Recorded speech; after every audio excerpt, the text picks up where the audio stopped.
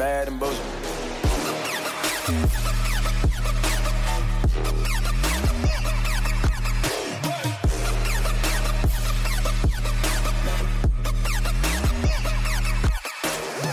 Welcome to the Bad and Bitchy podcast. I'm Erin. And I'm Erica. And Erica, we are breaking down the Ontario NDP platform for our election coming up on June 2nd. Is that still happening? Unfortunately, yes. And given the vibe of what has taken place prior to us hitting record, I think it's going to get a little spicy. Yeah, I'm so over. Okay, first of all, I'm already over this election because I'm trying to figure out what the fuck. I'm not sure what it's about. Exactly. I don't know what it's about. How come the NDP and the Liberals aren't hammering home COVID? I don't know. I have a lot of questions about it, but it doesn't people that I know have not even mentioned that there is a provincial election. No. I only follow what's happening because we record this podcast and I have a broad interest, but would I be following it as closely as I am if we weren't recording this podcast? Probably not. Exactly. Because nothing's happening. Yeah. And I don't think that you know what I see? I see a fucking remix from 2018. And, on the debate, okay, that I was forced to watch because I had to go on TV after. But luckily I live tweeted it, so I knew what they said. In the debate, the provincial debate, I was like, why are we still talking about 2018? I felt like all of them were stuck in 2018. And I felt like in being stuck in 2018, there's hardly any mention of the pandemic. Mm-hmm. There was hardly any mention of climate. Mm. And I was like, what year is this? Seriously. Yeah. I'm like, is this 2019 pre-pandemic? Nobody talked about long-term COVID and how that's going to impact healthcare, mm-hmm. or insurance rates or disabilities, or anything like that. Nobody talked about it. We're getting reports out of I think I sent you the Financial Times mm-hmm. Instagram story. Okay. I finally read the article, and women suffer more from long-term COVID. It's actually a good piece. I'm going to put it in show notes. And there are various reasons for this. And they actually do a good job of going through stuff. I actually think the Financial Times is one of the best publications on earth to get news from. The problem is, if only the Financial Times could do the local news, that would be great. But obviously they can't. But it is a gendered issue now, right? And yes, men were more likely to get COVID and die from COVID, but women are more likely to suffer from long-term COVID effects. What about those gender effects? How does that impact women's health care? Yeah.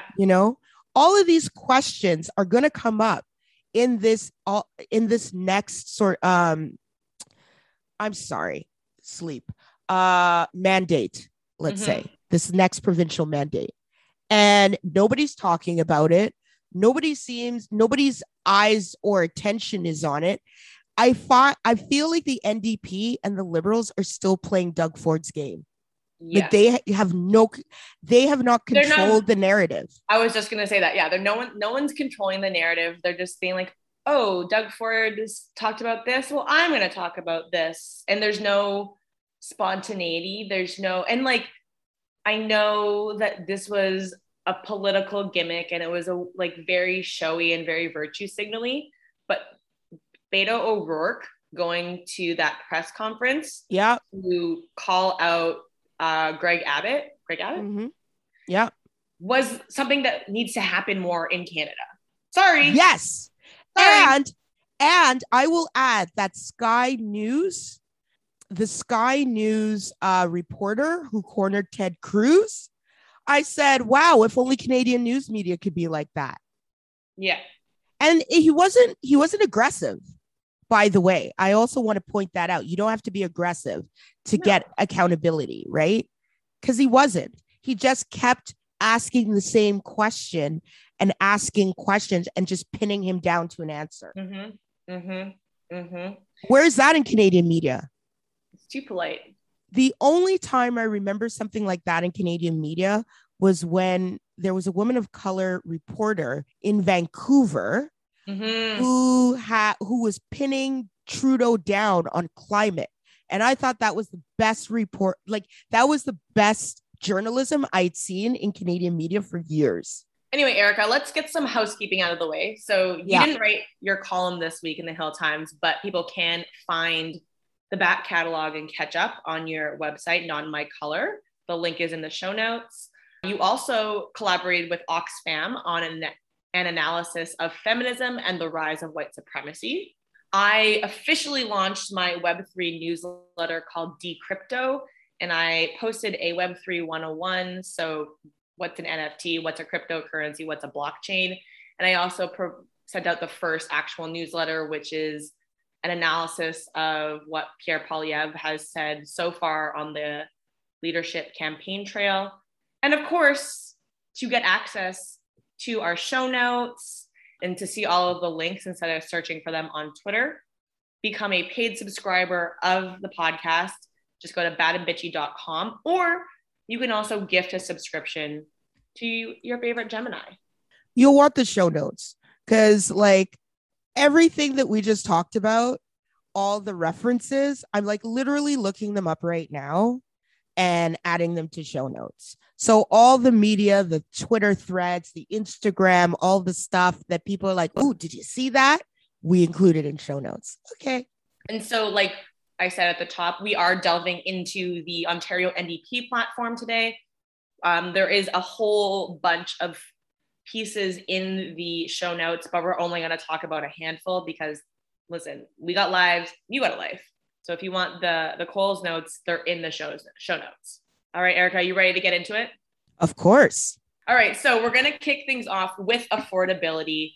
The NDP basically wants to end exclusionary zoning, which would increase the supply of housing options that are affordable in complete communities where people want to live while holding the line on costly sprawl, which I think extends to not driving as much and therefore is kind of a climate tied in.